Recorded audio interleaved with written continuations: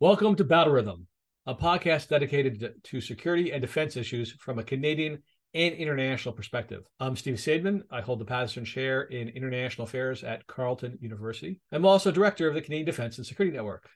Battle Rhythm is a part of the Canadian Defense and Security Network's podcast network, available on Apple, Spotify, Stitcher, SoundCloud, and all the usual places to get your podcasts. Please join us every 2 weeks for our new episodes of Battle Rhythm, and also check out the other podcasts in our network. You can find them, again, on our website or at the CDSN Podcast Network on your favorite podcast provider. And before we start, we should acknowledge that our podcast is produced at Carleton University, which is located on unceded Algonquin territory, which is home to the Anishinaabe Nation. Thank you.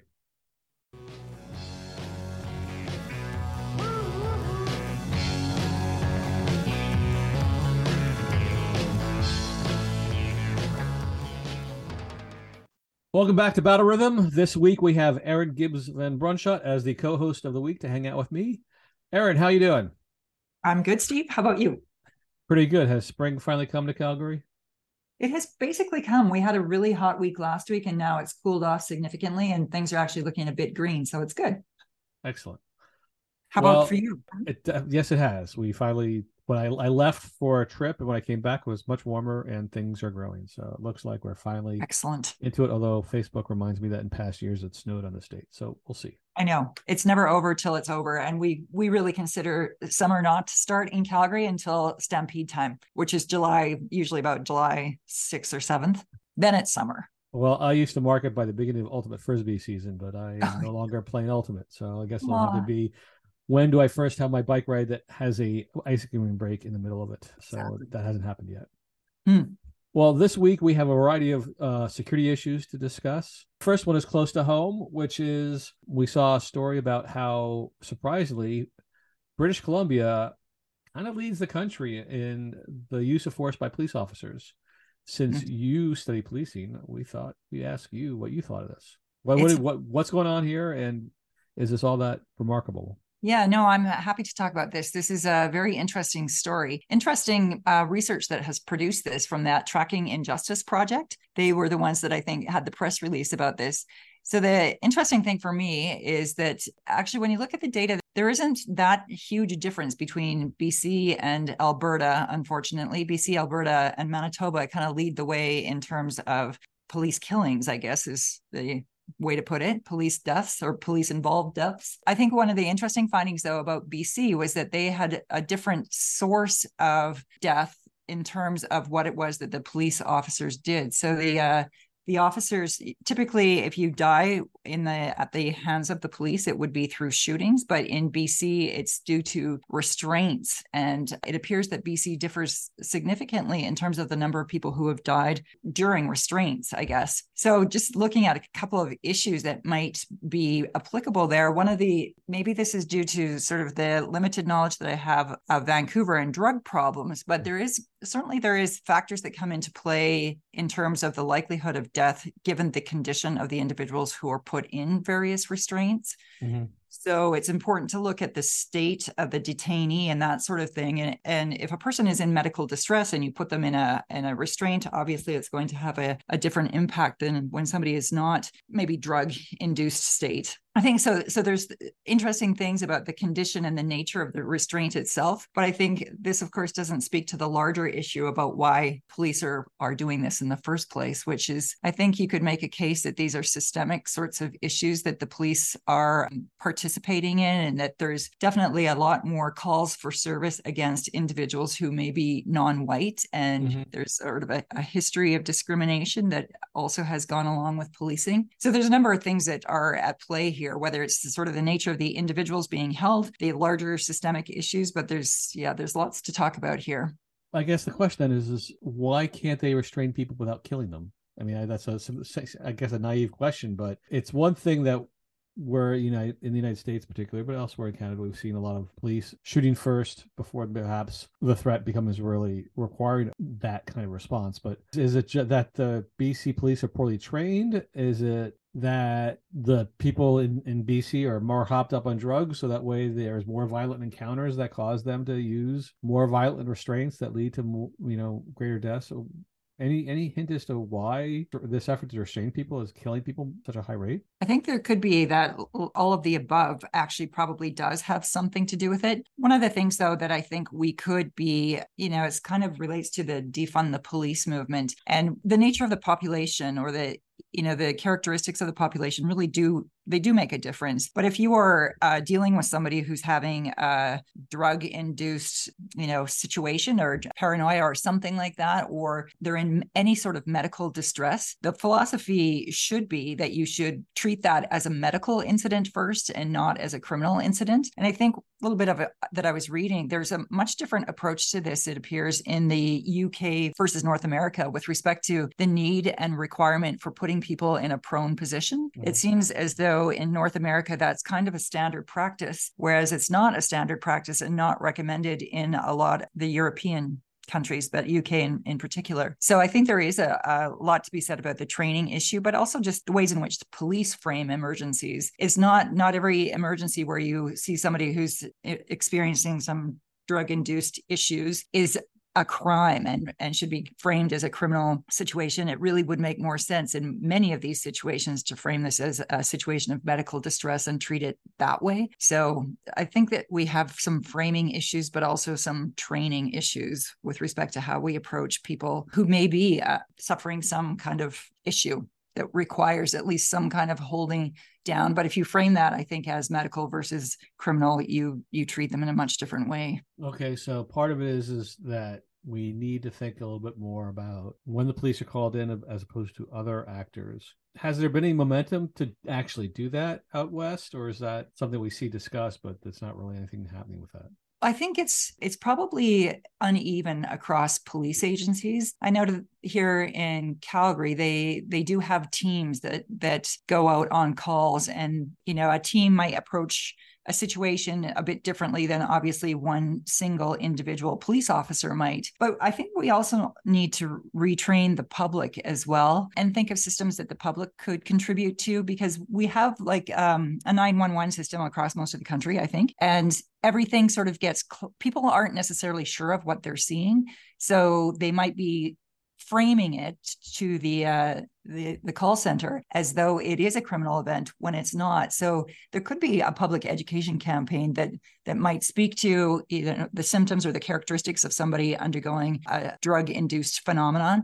So I think we could do better public education so that they would know what they're seeing. But also I think this sort of team approach, that it's difficult when you receive a call sometimes at those call centers to know exactly what is being dealt with. So if there's the resources to send teams out to these difficult situations, it would make a lot of sense too. But of course, there's a resourcing issue, which is always the problem about sending teams. Well, I guess part of the question is, if the problem is that people are calling 911 and then 911 is actually then acting and calling the cops, can't we train the 911 operators to be able to sift through what people are reporting them and send other people besides the cops? I think they are actually, most call centers do employ very well-trained people, and they ask as many questions as they can to get a full picture, and then to ensure that the right services are sent at that point. Despite probing for more information, they might not get the full information depending on the nature of the emergency, or the sort of it could be somebody just sort of a bystander who may not know the full details of the situation and that kind of thing. But I do think they are highly trained. It does seem that there's a real problem here, because while there will be confrontations between police and people, and sometimes there'll be violence, it does not seem to be the case that there should be so many people dying in British Columbia due to these strategies to restrain. So it sounds like we should call the cops out less rather than other people. And when we do call up the cops, they should probably think about other strategies, other tactics that they need different trainings. That way they don't use these tendencies. I remember there was a few years ago discussion about chokeholds and which kind of chokeholds people should not use because they were deadly. Yeah, I think that one of the things that they certainly do avoid it in the UK is the use of the prone position, and the idea that you should be restraining individuals for as brief a time as possible. If there's prolonged struggling by the individual, it makes more sense to just let them go, because they're probably not going too far in any case anyway. And that there's clear suggestions that you should always be avoiding when you're restraining individuals to avoid compressing the body for really any period of time. So one would hope that there would be other ways of restraining individuals besides the prone position, which I think is the thing that really has to change in this situation, is just completely avoiding prone restraints. Yeah, I think that makes sense. Well, we've got some good news. COVID is apparently over. How do you feel about the WHO declaring the emergency over, given that people are still dying from this disease? Well, I think they're probably just declaring it over, given that there are fewer people being infected. They obviously, the death rate has declined in some, well, to a large extent. I think it's interesting that they have declared it over, because I think we do, when something is called an emergency, we still take note of it in a much different way than we would if it's now a non-emergency. So I'll be very curious to see how this does impact the infection rates going forward, because people will think that they don't have to take the precautions that they were previously taking. So I think if I have to say that I have been relatively personally unscathed by COVID, I did not know anybody who suffered extreme consequences from it, but I think I would feel probably differently about this declaration of a non-emergency than I would have had I been personally impacted. What I think is interesting, though, about this is the emergency aspect might be over, but it really isn't over in terms of some of the social consequences that we have endured and continue to endure from COVID. So perhaps some of the emergency stuff obviously is over with, but the consequences will remain, I think, for a long time.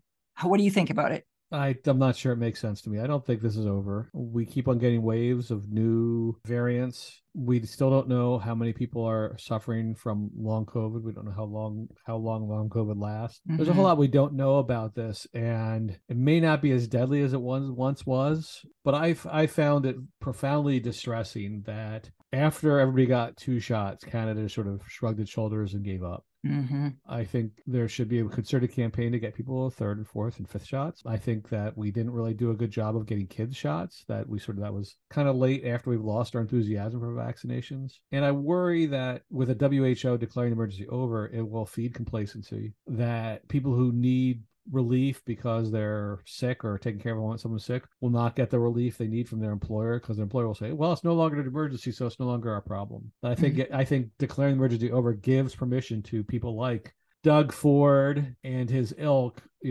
cutting money being spent on health so that way he can declare tax cuts and balance budgets, while there's still plenty of people who need health care, that the hospitals are still stressed out by this. I don't think the hospitals are empty. I don't think they've gone through a period where they've been able to catch their breath after several years of high intensity medical care. So I guess I understand that the rate of transmission is lower, that there are fewer people who are getting it that we know of. But part of this statistic is we don't really know, because we've given up on testing. So exactly. We don't really know how much COVID there is out there.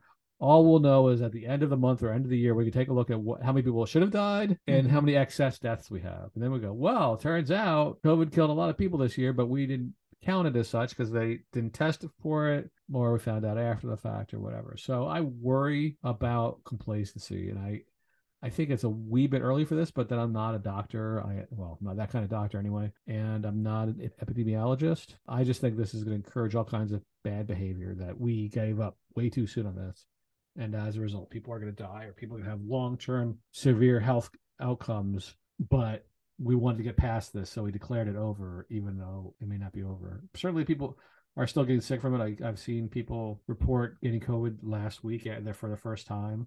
Mm-hmm. One of the things that was disturbing to me as I was at this conference Friday and Saturday afternoon, the guy behind me was hacking and coughing the whole time. And you would think at this point, after the past 3 years, if you're making a lot of noise at a conference because you can't breathe, you get the hell out of the room. And this guy would not leave. And so I ended up moving away from him because I didn't want to have the back of my neck covered in potential COVID germs, whatever else he was spewing. The sad thing is that we really haven't learned that much. And we haven't really changed our behavior that much. In traveling the last couple of days, I was one of the very few people in the airports wearing a mask. I was one of the very few people on the plane wearing a mask. Mm-hmm. There was a guy near me on the plane who was coughing, and he was, catching his cough with his hands rather than trying to catch it with your shoulder like you're supposed to do these days, or upper arm. It just we just haven't learned any lessons from this. And I mean, some individuals have. I behave a little bit differently, but man. Yeah, I agree with all those things. I don't know. It's like when to calling something an emergency, it can still be a problem. And I hope that it doesn't mean that people will back off on all of those precautions they've been taking. But I don't know if there's burnout from calling something, or, we create a certain degree of burnout by calling something an emergency for 3 years. I don't know. But I would hope that people who have been cautious and will continue to do so. But it's, I think part of the challenge to continue to call it an emergency is that there's such different contexts, have such different expectations. Like you're saying at the airport, some airports, you see everybody masked up. Some locations, they still mask, and others they don't. But it was sort of like this the entire time, I guess, through COVID as well. So I don't know what the right approach is. I hope that people don't fall off the precautionary wagon and start to treat it as though it's not a serious issue. I think the long COVID stuff that story is yet to be told in terms of how individuals who have been impacted fare going forward. Yeah, as I said, I'm very frustrated. It is. And I do think this will send signals to the politicians anyway that they can move on. And but we've had some politicians who have been quite willing to move on, even in the heart of the pandemic. Yeah, we have had a number of pandemics over the last number of decades, though. And it does seem as though every new pandemic is sort of approached as though this is the first time this has ever happened. So I don't know that we actually do learn that much from previous iterations of this kind of thing. So it will be interesting to know what happens next and how we respond, if we respond effectively the next time something, or if this happens to also increase again, or if there's just a new thing to worry about. I'm pretty convinced that we are not going to respond well the next time. I think that a lot of the tools we use this time are not going to be available next time. That you have politicians are going to be very reluctant to lock things down next time. They got burned by this experience, that they won't want to engage in significant political costs, and that pandemic will spread further and faster because the politicians will be too reluctant to confront the hard choices that have to be made. Yeah, it would be interesting to know if this, I'm sure that every pandemic has its degree of political polarization, but I think this in some ways seems unique to this particular pandemic. So it's a good question as to whether politicians will be able to rise above that the next time this happens. I don't feel a lot of hope with that, actually. Yeah. Well, if we weren't depressed enough, we could talk about Sudan. We could. This civil war has been going on for a few weeks now. We talked about it in the last episode. The key dynamic is that it was a coup that failed, because usually when coups happen, the various factions within the military sort of all jump on the one side because they don't want to fight.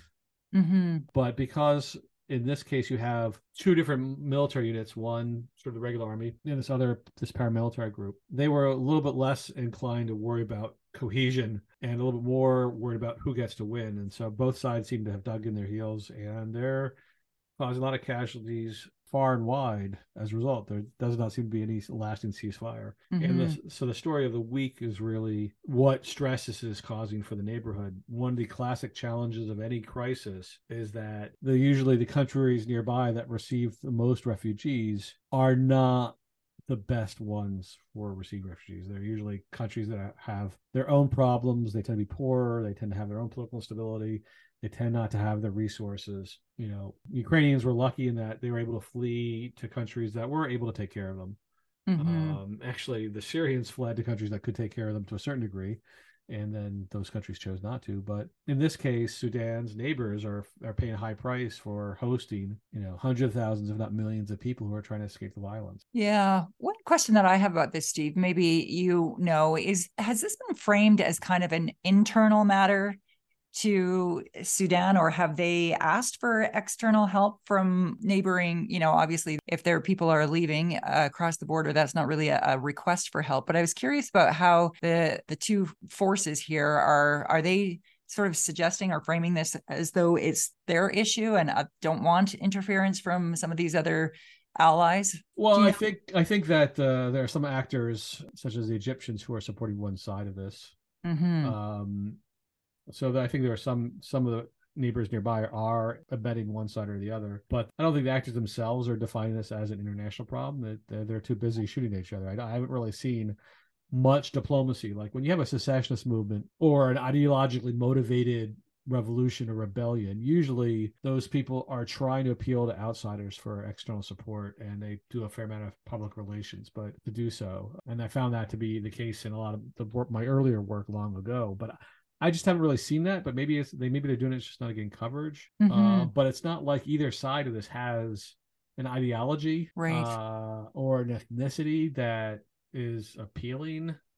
Not like one is Muslim and one is not Muslim. It's not like one side is one ethnic group and one is another. I don't think those things are really as much in play. It's really two factions of the same population, as far as I can tell. Now, I could be wrong on that, but as far as I can tell, the actors who are outside who are getting involved are neighbors who have a preference about which side wins, but it's not based on ideology, not based on shared ethnic identities, not based on the usual stuff. And I think it's just opportunity. The real challenge is for the countries nearby Sudan, whether that's Ethiopia, Egypt, I'm trying to remember my geography, Chad, who are all nearby, who have to worry about hundreds of thousands of people coming across the border. South Sudan, which is an independent country for the past several years, is not well set up to take up lots of refugees.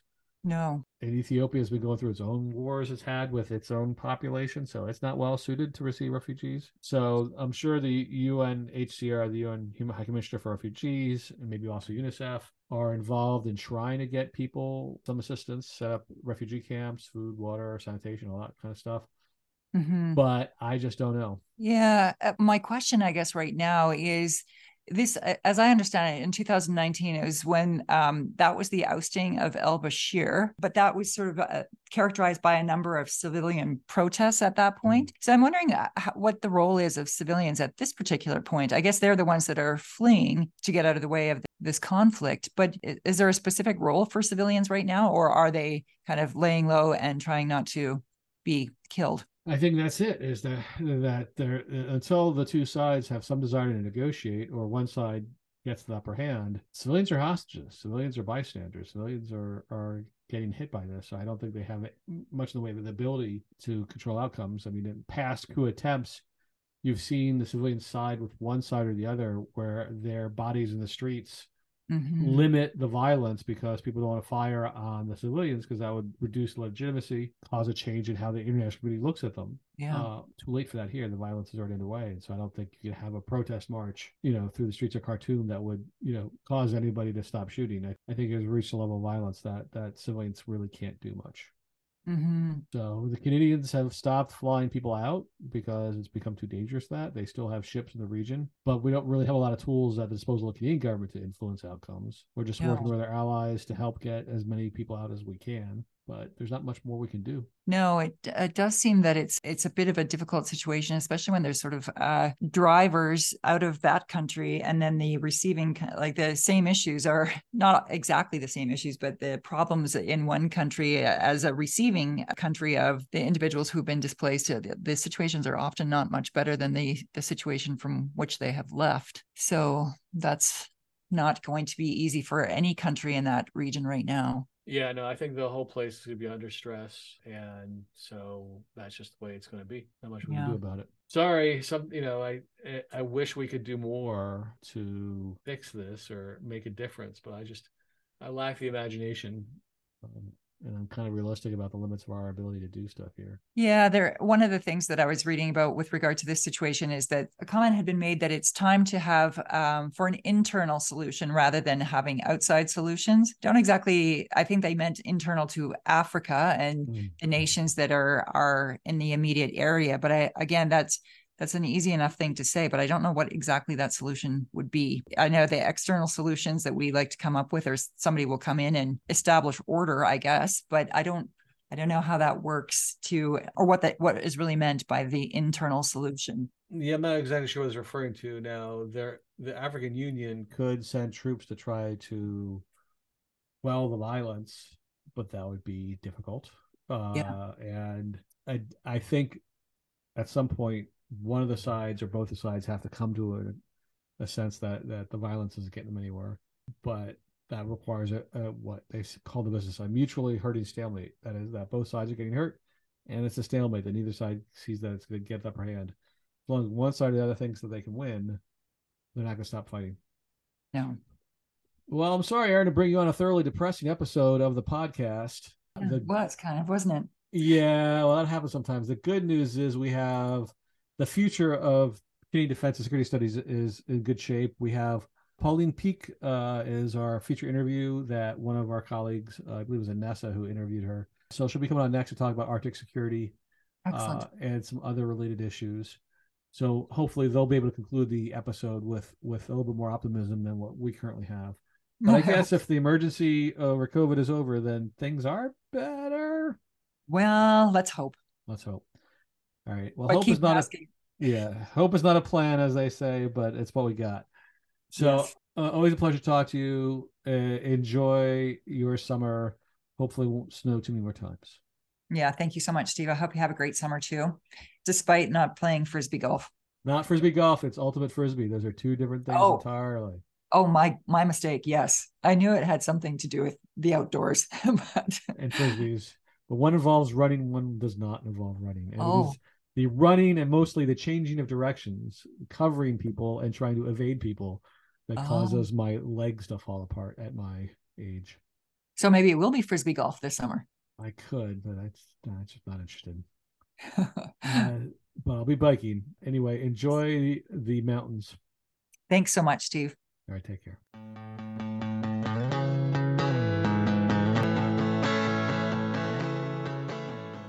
Hello, listeners. This is Professor Kimball from University Laval, and welcome to another interview segment of Battle Rhythm. I am extremely pleased to have with us Dr. Pauline Pick, who received her doctorate from University Laval, and I'm going to let her introduce herself, talk a little bit about her academic training and her dissertation project.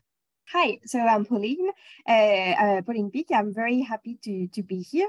I graduated from my PhD from Université Laval in 2022. And before that, I did a bachelor's degree back in France in history. And then I did an exchange year in JNU, so in Jawaharlal Nehru University in New Delhi, in India, where I transitioned from history to geography. And then I did my master's degree in Paris in geography, which led me to take a competitive exam in geography to be a teacher. And then I was a teacher for a while in France in high school. And this is when I decided to go for a PhD. And this is how I ended up working on the Arctic with Frédéric Lasserre and Stéphane Roussel, who co-supervised my PhD in the Department of Geography at Université Laval. And now I'm doing a postdoc still at Université Laval, but in the Department of Political Science. And I work with Jean-Frédéric Morin. And I work on governance processes in the global commons, so deep sea, the high seas, and outer space. Excellent. That sounds very interesting. And so we have invited you today to talk to us about an exciting new area that NATO has more and more entered into in the last several years. And so this is the broad area of climate change and security. You know, although climate change is a global issue and has transnational effects, can you tell me a little bit about your perspectives on climate change and why it's a security issue in Canada particularly? So I did my PhD on the Arctic and on the scales of security in the Arctic. And this is how I came to be interested in climate security, because I was working on the scales of security, and so how different actors define a given space and how they frame it to then after decide what kind of policies they are going to apply to this space. And so in the Arctic, obviously, this idea of scale was very interesting because, as you said, climate change and global changes are coming from a global perspective. And what we say is that what happens in the Arctic doesn't stay in the Arctic. And the other side of this coin is true as well. And so this is how I kind of came interested in from this very interesting perspective about security and climate security, because global issues also have local impact. And so when we think about in the Arctic and in Canada in particular, when we think about climate security, obviously we can think about environmental security. And so the changes that we can already see from the heat domes that we have in the summer, the floods that we have in the beginning of the spring, and these kinds of issues. And if we think much more north in the Arctic, we can think about the melting permafrost, the changes in the patterns of sea ice, and that kind of issue. And so that would be one first element of what is changing related to climate security in Canada. But then this has consequences for human security. And this is a second aspect of things that is very important to consider, especially in Canada, if we think about northern Canada, because Indigenous groups are obviously the most impacted by these environmental changes. And so when we think about climate security and how it affects Canada, mainly now we see the consequences up north in the Arctic. And obviously this also has consequences for defense and security in general in the Arctic and outside the Arctic. And so one of the concerns of climate change that you brought up essentially is this idea that, there's uncertainties with climate change, and it's really it has this potential to reshape the geography of Canada in the north. And I like how you talked a little bit on some of those effects on the people that live there, but can you talk a little bit about some of the risks that would be associated with this kind of changing geography? What type of, trade risks, what type of environmental risks? And so what does that mean for, the normal Canadian, one might say? Yeah, I would think that we could look at this from different perspectives. In terms of actual risk, I think one of the main one would be the unpredictability. When we think about security, we want something predictable, and we want to know what kind of answer we are going to be able to bring back security. But with climate change, one of the main things is that patterns and climate patterns are becoming more and more unpredictable. And I would think that in itself, this is already something that is very important to consider, and it's very hard to tackle when we are a policymaker or a policy advisor. And I would think that that is one thing of the climate security aspects that is very important to consider. And then in terms of practical aspects of change, if we think about people in the north, we have to consider changing sea ice patterns, because this is directly related to food security issues, because hunting is going to be problematic. The migrating species are not going to be the same. And so the culturally available food is probably not going to be the same as it was before. And that kind of element is going to be problematic. And it's not just going to be like climate change is not just happening in the north. It's amplified in the north, but it's also happening in the south. And we already had some very good examples recently. We can think about the heat dome that was over British Columbia a few years back. We can think about the floods that are regularly coming on the eastern side of Canada. It can impact infrastructure. And so your day-to-day activities can be impacted by these kind of changes, because infrastructures who are supposed to help you go by your day-to-day activity may be impacted by the changes, and then it's a problem for the entire functioning of the economy and of the society. And this is the kind of things that I would be looking at if I had to think about the geography that is changing because of climate change in Canada. Exactly. And I think that this is important because, we think about kind of these large end impacts, but there are very kind of functional, pragmatic impacts that would occur in terms of, for example, rising sea levels would change all of our harbors and ports.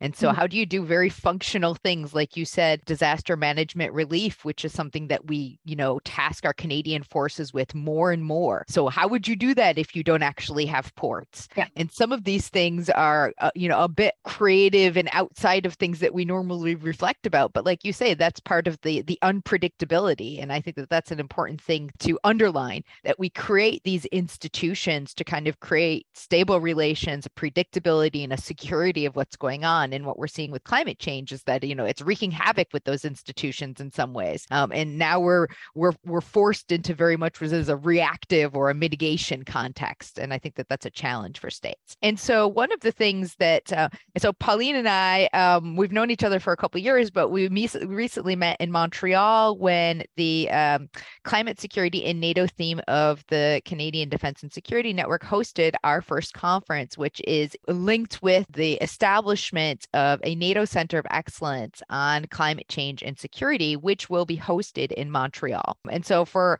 the audience that doesn't really know that much about Centers of Excellence, what they are, we've probably heard of a couple of them. The most well-known ones are, for example, STRATCOM or Strategic Communications or Cyber Defense. These are kind of the two jewels in the NATO crown of Centers of Excellence. And the Center of Excellence coming to Canada is interesting for a couple of reasons from the viewpoint of myself as a scholar. This is the 30th center, though Canada is only a member of 5 of them. And so it gives a little bit of an interesting contrast of that it's hosting one, but it might not have the most experience. These centers are also outside of the NATO structure, command structure functionally and in terms of financing. And so as myself, somebody who's interested in defense economics and burden sharing, these offer interesting ways, different ways to slice club burdens. And these centers of excellence are what one would consider NATO's forward-looking way to adapt to the future. So if we had to talk about kind of future uncertainties, these are the mechanisms through which NATO is trying to collaborate, coordinate, and reduce issues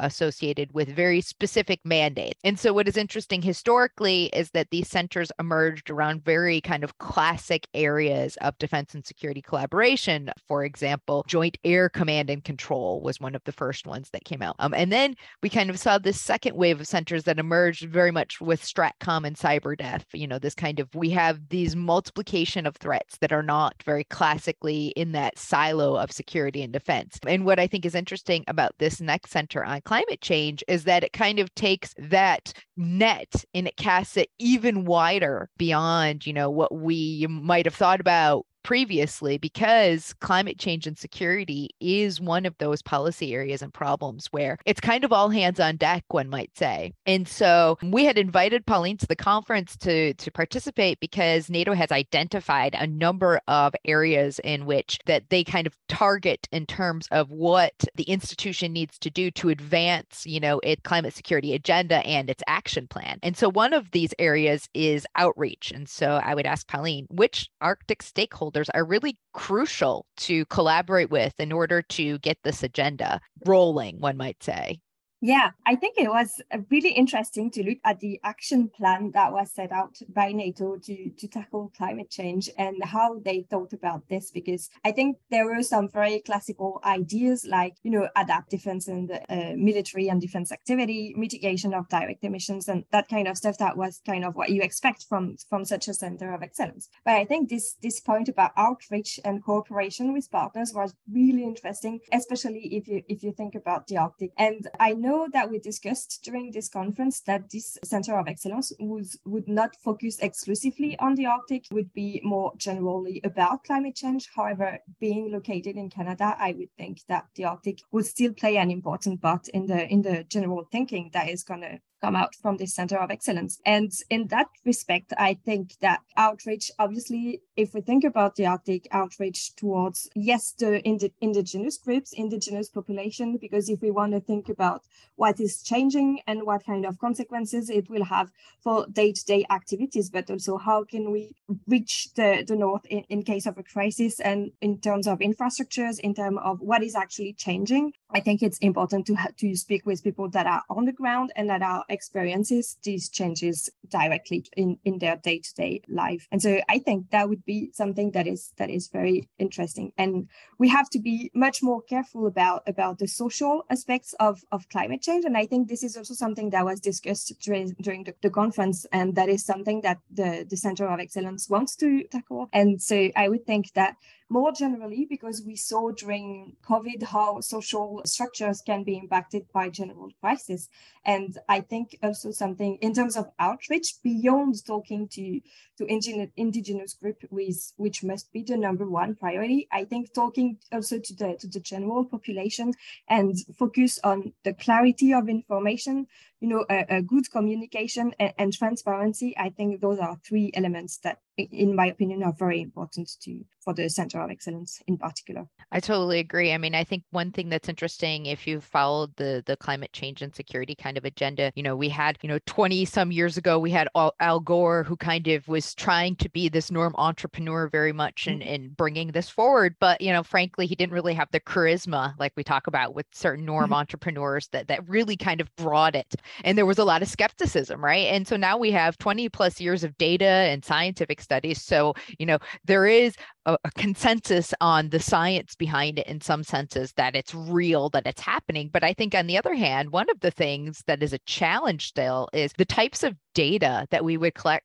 to monitor or measure, how we are mitigating climate change. And so as somebody that, has studied geography, understands these things in far more nuance than I do as a political scientist who studies cooperation, what would you be measuring if you wanted to know that we were, making positive change in this agenda? Yeah, that is a very interesting question. We don't often think enough about data and what kind of data we need, and I think it's very interesting. And because I'm a human geographer, I would focus obviously on the human side of climate change.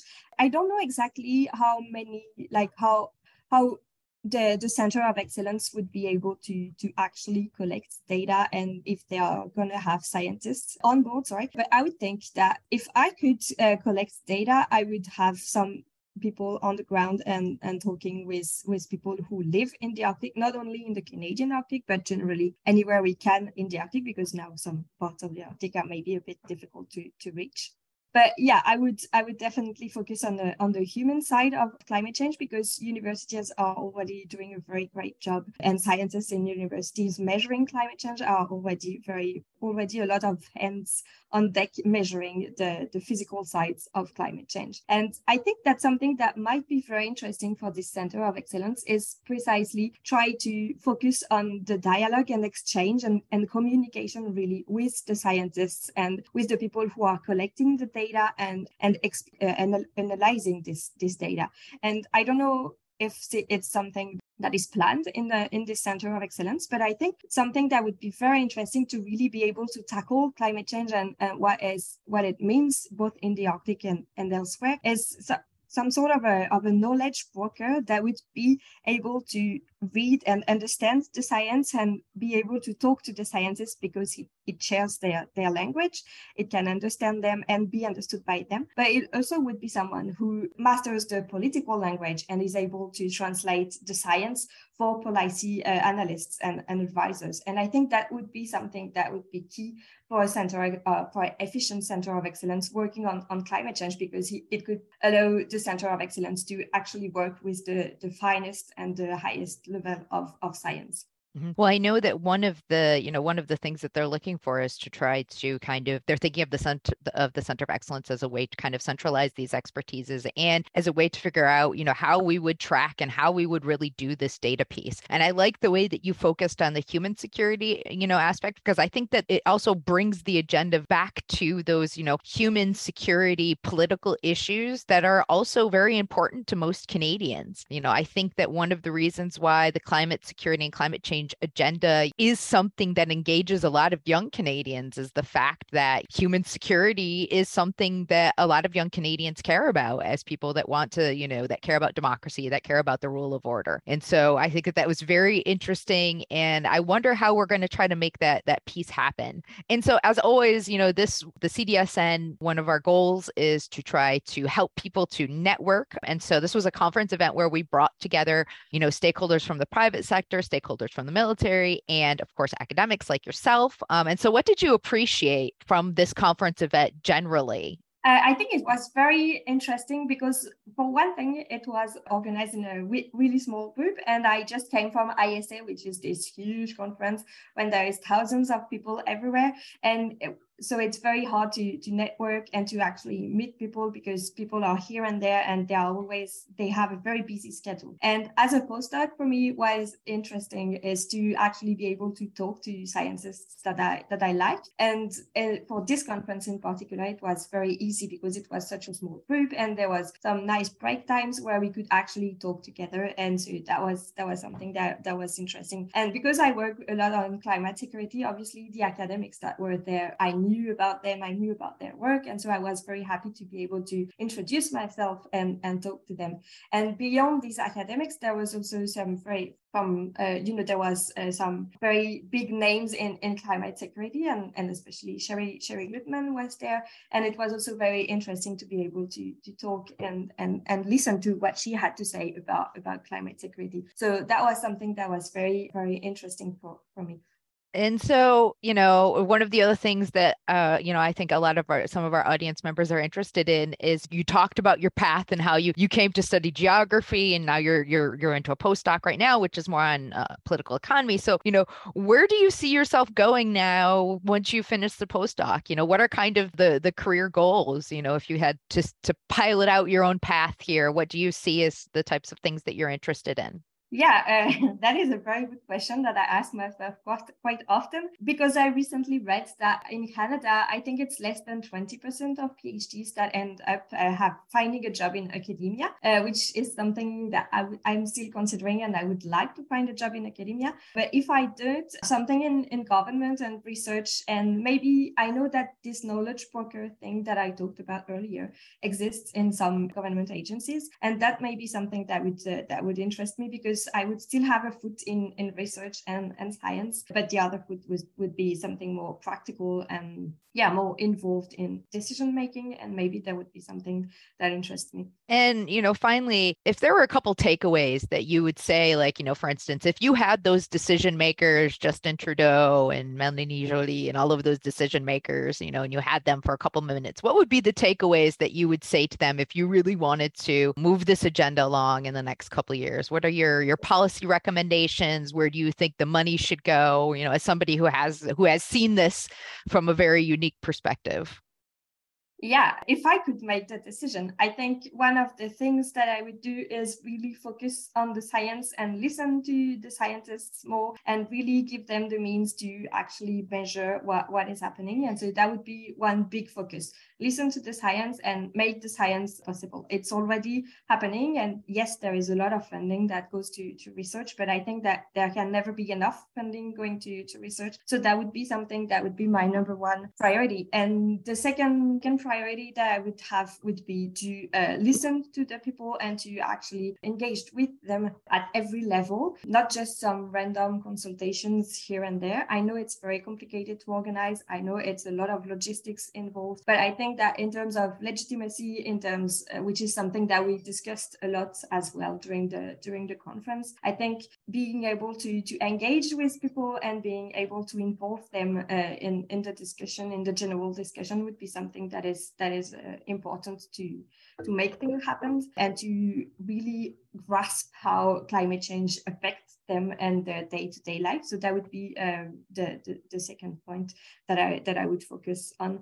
And then I would really try to have every of these polls discussed together, and to really have a dialogue going about how climate change impacts the country, how climate change impacts Canada, and what kind of measures we can take, and really have this dialogue going, so that people are engaged and government are engaged together in trying to improve the situation.